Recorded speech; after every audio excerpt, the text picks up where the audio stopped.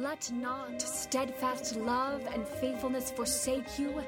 Bind them around your neck. Write them on the tablet of your heart. But the path of the righteous is like the light of dawn, which shines brighter and brighter until full day. Let your heart hold fast. Do not hate. Wisdom cries aloud in the street. In the markets she raises her voice. At the head of the noisy streets she cries out. At the entrance of the city gates she speaks.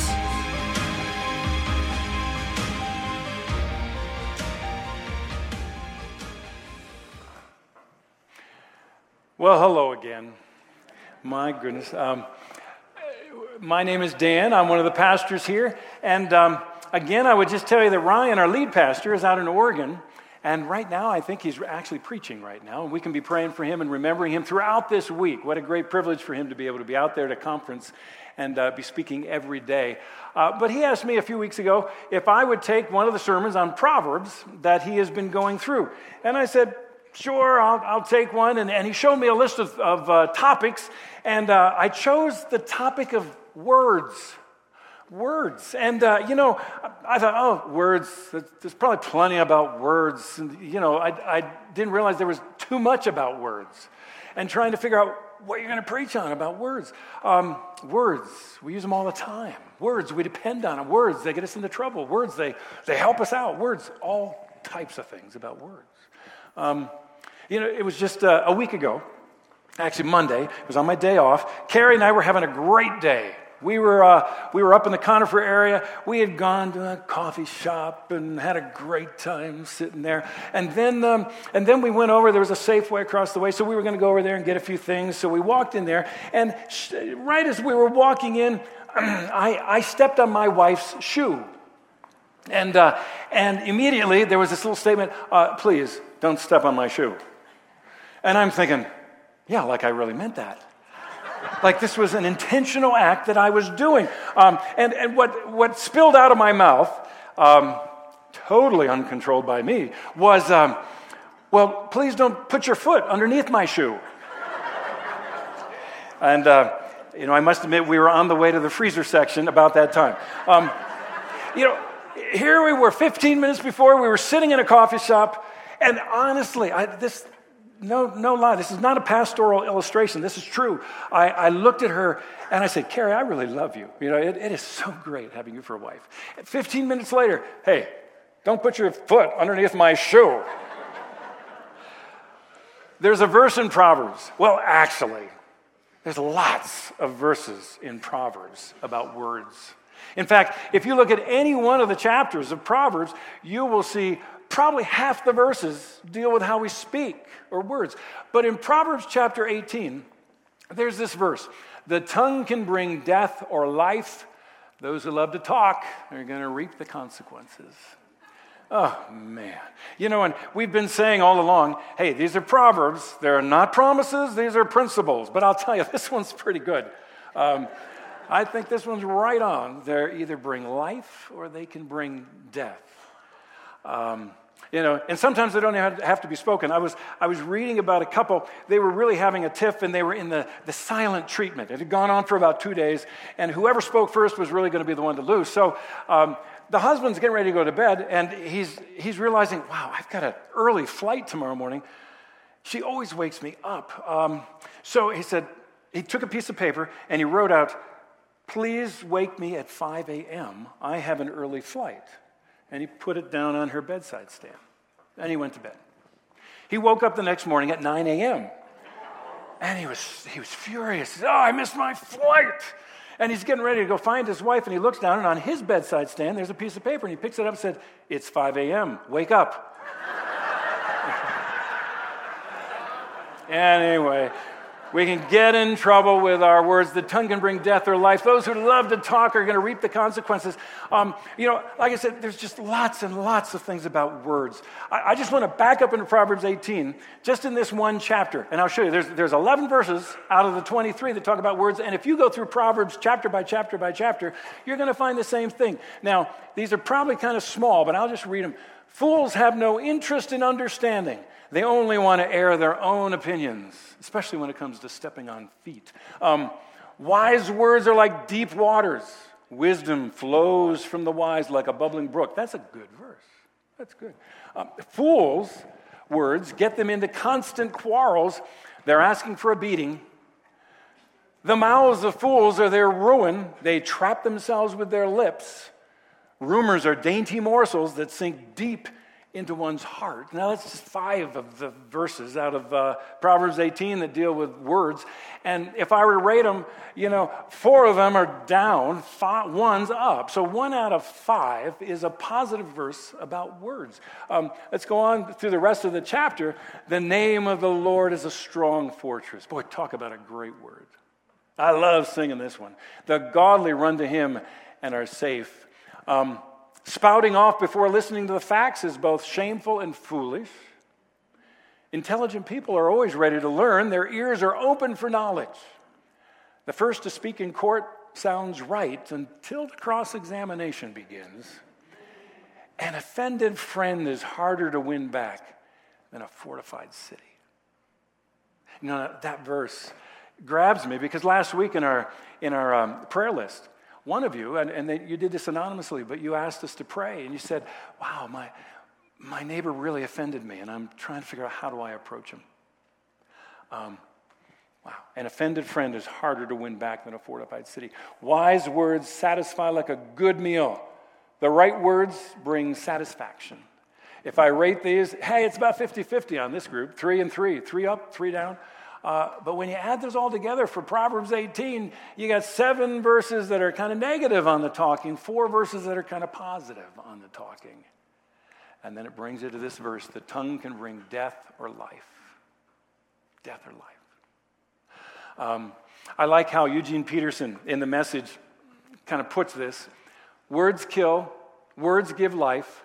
They're either poison or they're fruit. You choose. Wow.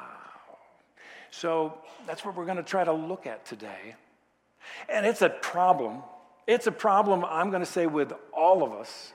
Our words, how we can build somebody up and in just a brief moment of time, we can tear them totally down. Sticks and stones may break my bones, but words will never hurt me. Not in your life. We know that they're desperate. How do we come to grips with this whole issue? I mean, how do we get to this where our words are either bringing life or bringing death? Well, I think we got to go back, way back to the beginning, to the words of life. What better words of life are there than let there be light? You know, those created words when God spoke and he said, hey, let's fill this earth. Let's fill the sky with birds. Let there be birds. Let's fill the water with fish. Let there be fish to fill the waters. Let's fill the land with animals to prance across this land. Let's create life. And then in verse 26 of chapter 1, God says, let us make human beings, let us make mankind in our image to be like us. They will reign over the fish, over the birds, over the animals. And the very next verse says, so God created mankind in his image, male and female, both in his image. The words of life in a very real way.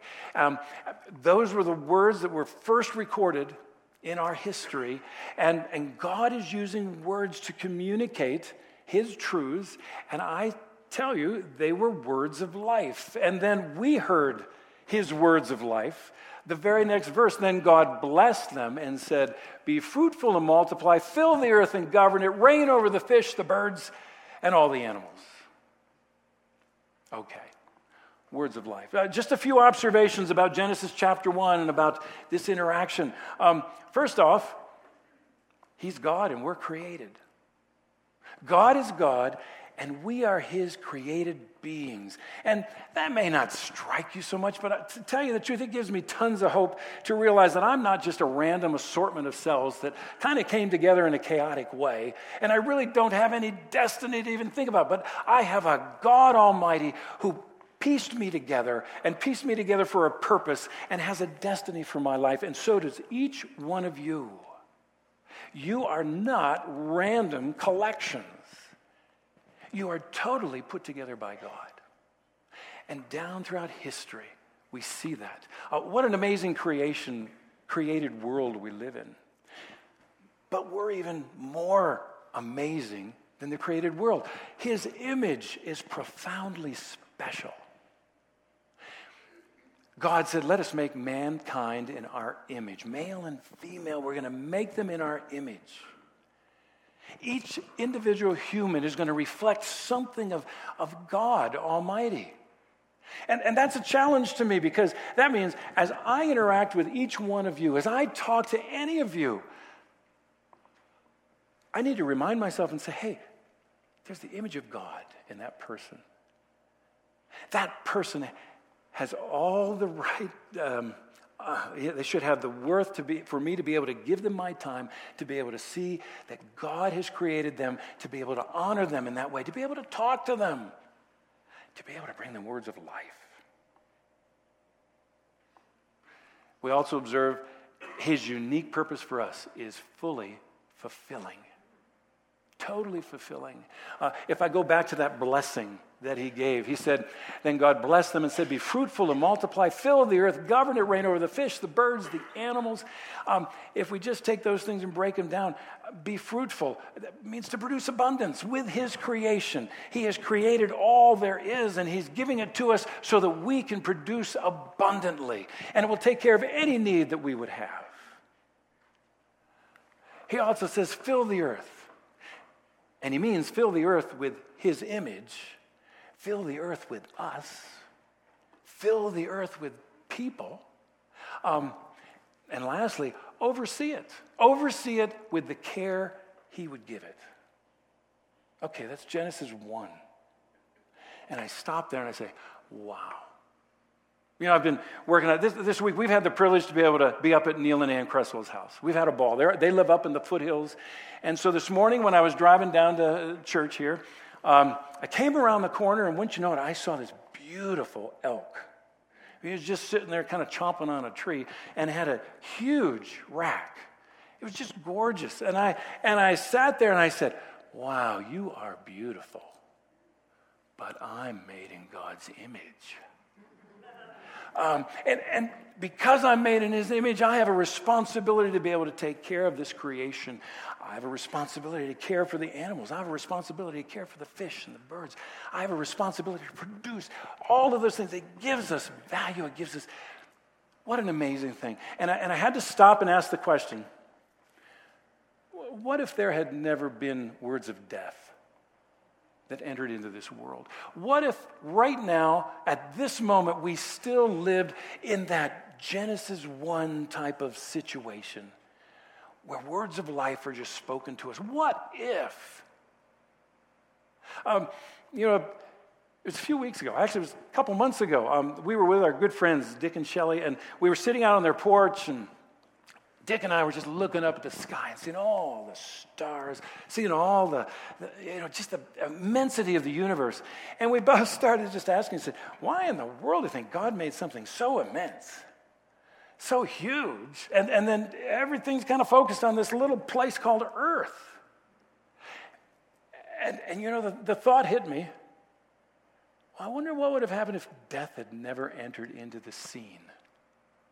When God says, be fruitful abundantly, fill, multiply, I wonder if he meant fill the universe. The earth would have been pretty crowded if everybody lived. I don't know. That's just an aside. Nothing theological about it. It just kind of strikes me. Words of life. And what amazing things God put there in Genesis 1. If we want to understand this war that we're in with our words, we've got to go back to Genesis 1. Of course, we come to Genesis 3. And in Genesis 3, we begin to see words of death. We begin to see those words that are put in there. Oh, this is just the message, and prosper, reproduce, fill the earth. But if I go to Genesis chapter 3, did God really say that? Did God really tell you can't eat that fruit? he started, the enemy comes and begins to put in those words of doubt. It becomes a new vocabulary for Adam and Eve who had not experienced these types of things before. Words of doubt. We have doubts all the time. Does the Bible really mean that? Are you kidding me? God's never going to give up on me? He's always going to love me? Are you kidding with the way I live my life? Yeah.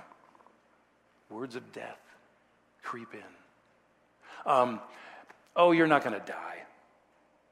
I mean, God told him, stay away from that tree. If you eat that tree, death's going to enter. The enemy says, no, you're not going to die. Denial.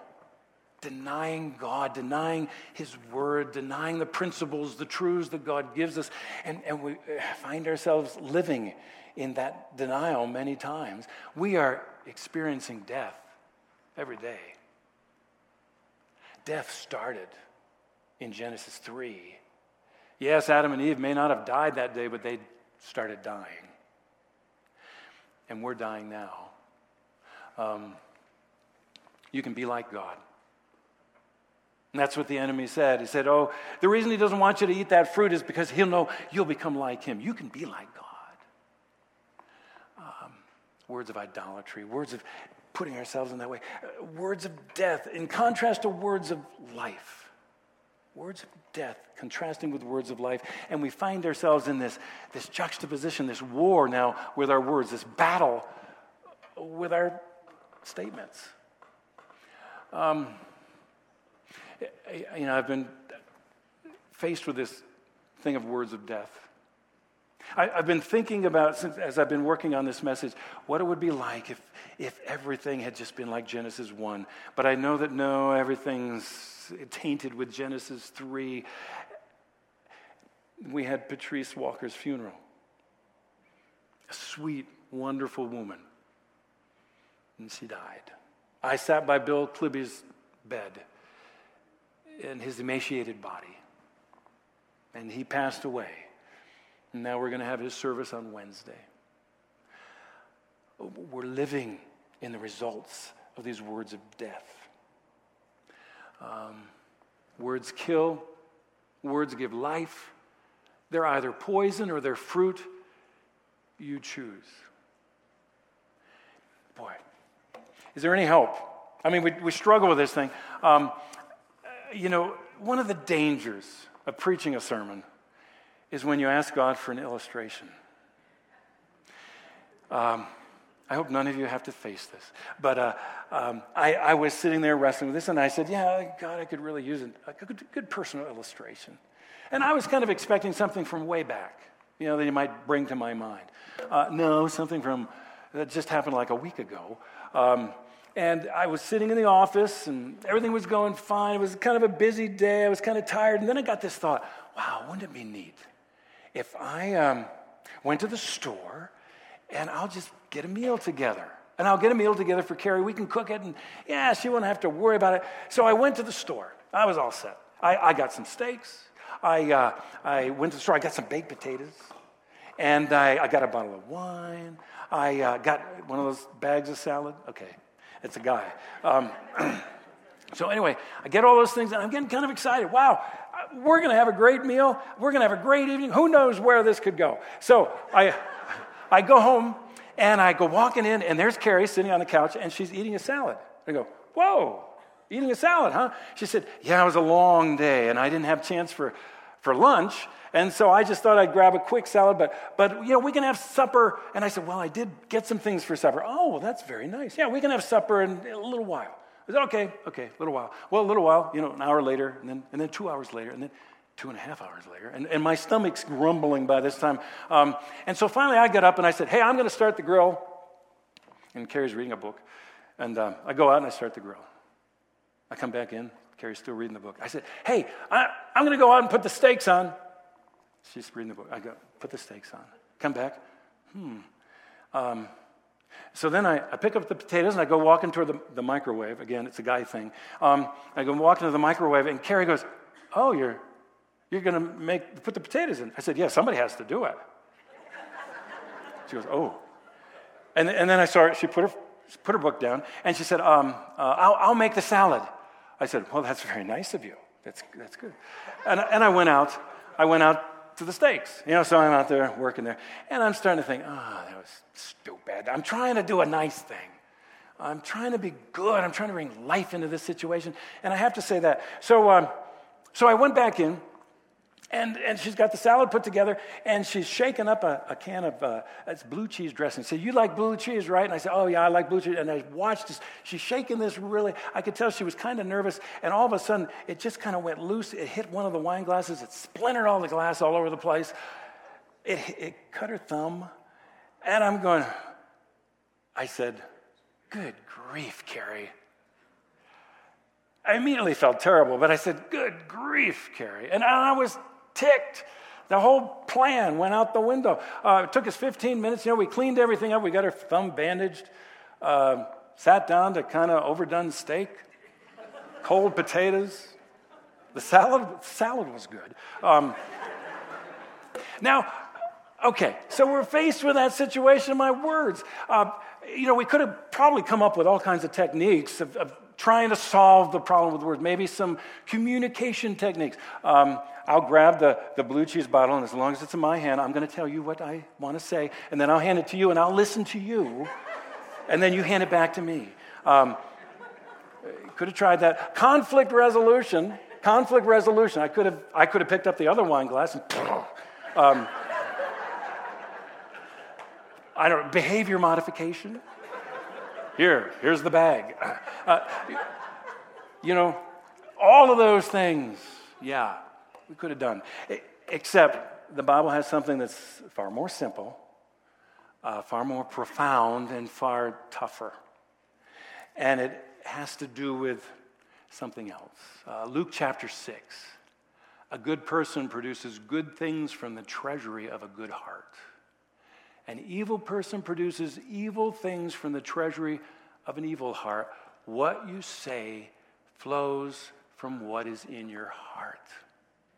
Ugh. And I had to, I have to admit, the rest of that evening, I'm afraid it was kind of like the silent treatment, I'm afraid. I was frustrated. That's not the best.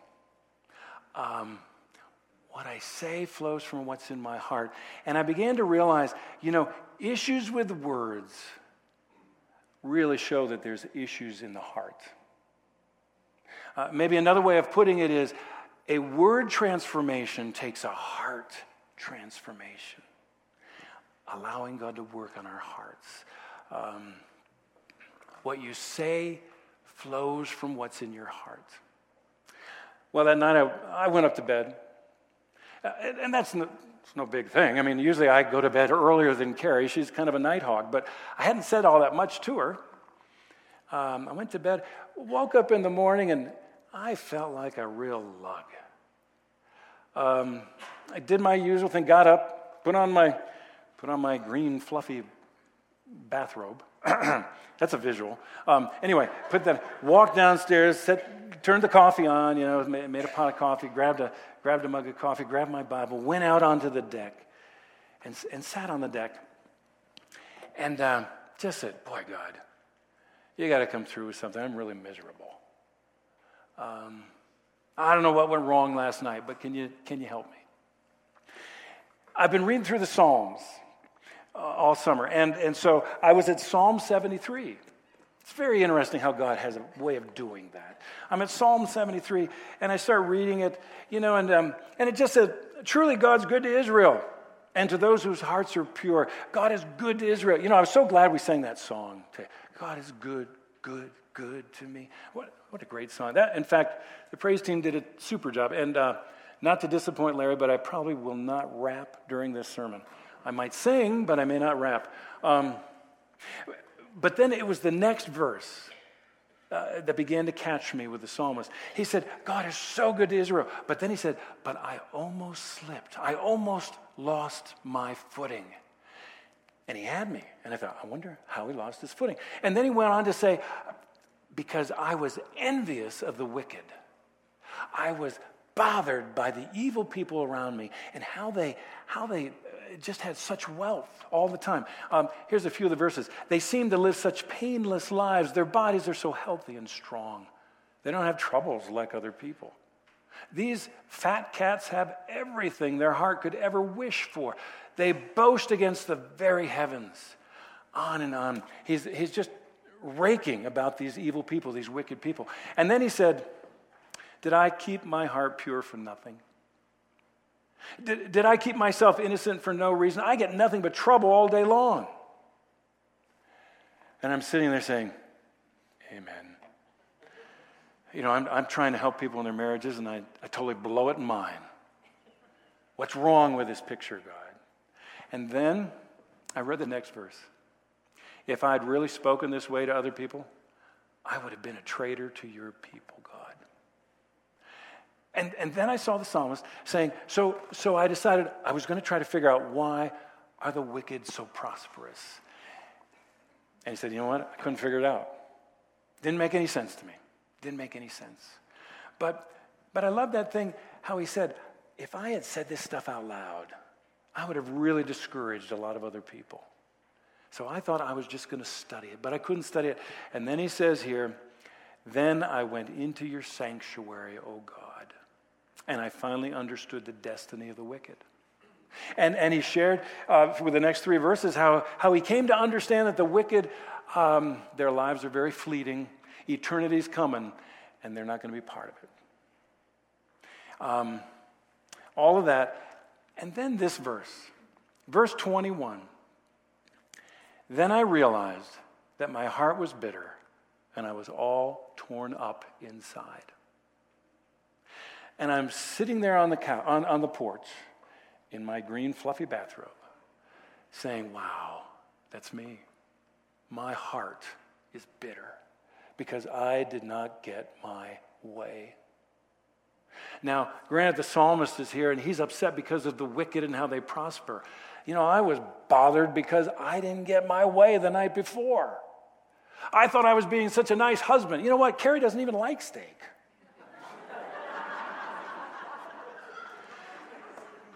So here I was, frustrated, feeling guilty. My heart was bitter.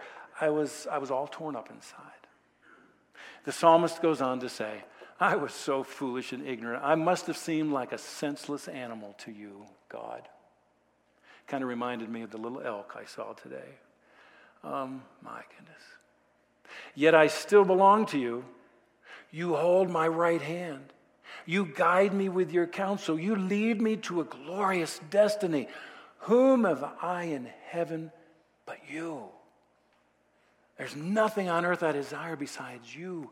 My health and my strength, many times they fail.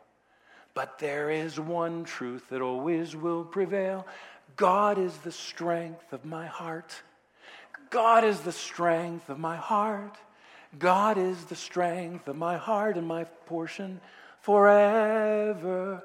God is the strength of my heart. And that just came washing over me as I'm sitting there on the porch, realizing, Dan, yeah, you should be worried about last night. But you know what? Thinking about how could we have made it better? You need to go to God because he's the strength of your heart. You've been sitting here reading this psalm, and it's revealed to you the selfishness that was in your heart. And God is now asking you to clean it up. I just share a few things that hit me. One was I needed to pull myself into a sanctuary. Just like the psalmist did, I needed to go into a sanctuary. I needed to get away from all the riffraff around me, and I needed to go into the sanctuary before him. And to tell you the truth, my sanctuary is wearing my green bathrobe on the porch and reading the Psalms and singing. And I started to sing that song, even though it was 6 a.m. and all the neighbors are probably looking out the window. There's another visual. But pulling yourself into the sanctuary. Where is the sanctuary that you have with God Almighty? Where is it that God wants to meet you and reveal to you what's actually behind the words that you say? where he can reveal to you what's going on in your heart. That it's not other people causing you to say these things. It's not situations that surround you that result in these words you're saying. It's your heart that's spilling out in your words. And God he's saying to you, I'm the strength that's going to help you cleanse that so that you can say words of life over and over. And then take an honest look at God. Take an honest look at God. The psalmist says, I still belong to you. You hold my right hand. You guide me with your counsel. You are leading me in a glorious destiny. Boy, those are words we should be saying to ourselves. He holds our right hand and he leads us. He has a destiny for us. He does not leave us. He does not forsake us. Regardless of what the words of death may say, trying to doubt those words, we need to fill ourselves. We're still left with this dilemma. Words kill. Words give life. They're either poison or they're fruit. You choose. And the choice is up to you. Are you going to give words of life or words of death? I was trying to figure out, Ryan always says, where are we going to land the plane? I'll say, where are we going to park the bus? Where are we going to bring this to an end? And there's a question I want you to ask yourselves. Who do you talk to the most?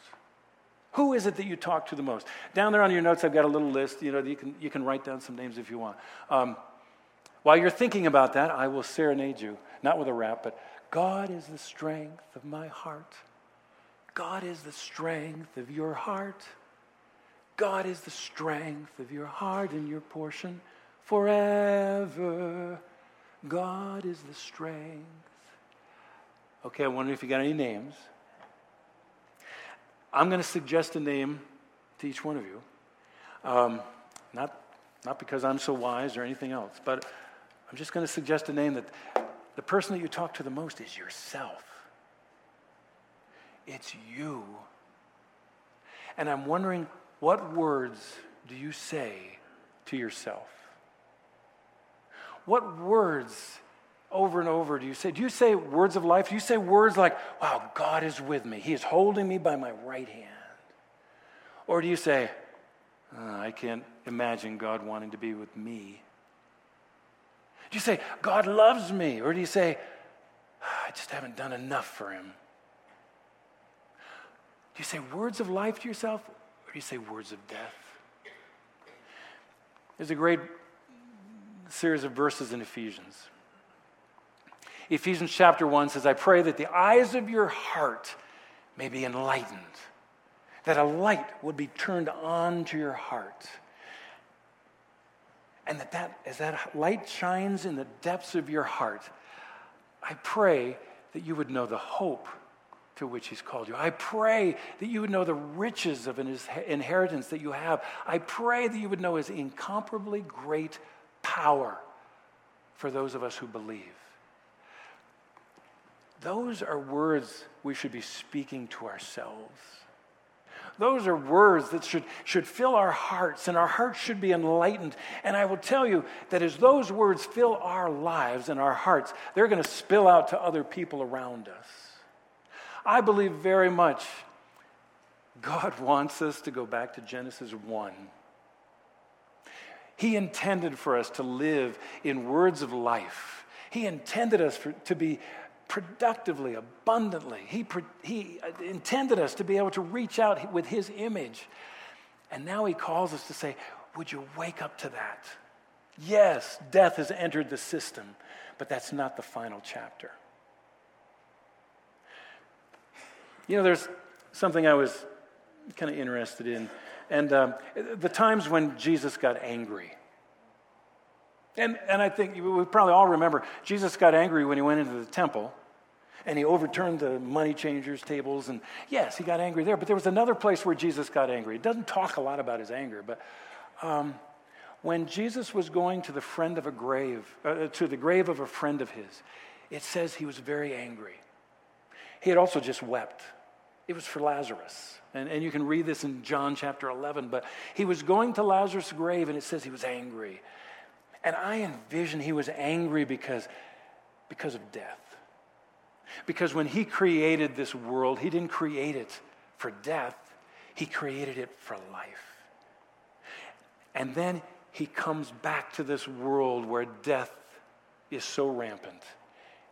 And he brings his life into this world again, and he calls us to walk with him in words of life and to be instruments of life, to be people carrying his image to others around us. I think one of the greatest words of life that we have are those words that Jesus himself said when he said, "This is my body that's broken for you." And in saying that, he said, it's broken for you so that you can have bodies that are whole and you can live lives that are full. And he said, this cup is my blood that is shed for you. And it represents the new agreement, the new covenant that we have. As we come to this table today, the communion table, I ask you to come and drink in those words of life.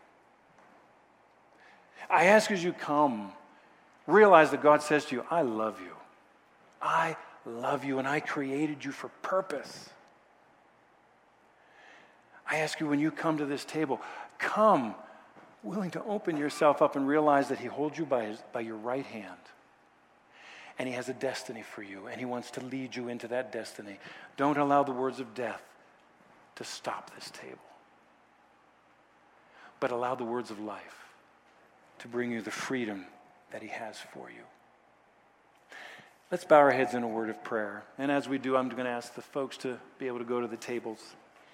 Lord, I thank you so much that you are God. I thank you so much that you created such a beautiful world. And Father, even though we live in the midst of a broken world now, you stepped into it with your life again, and you want to bring us through so that we can bring life to other people. What an amazing God you are. Lord, as we come to your table, remind us of you. Remind us of your words of life. May the words we hear in our hearts be you. I pray this in the name of Jesus. Amen. And so I invite you to come to these tables. Come to the table that's nearest you.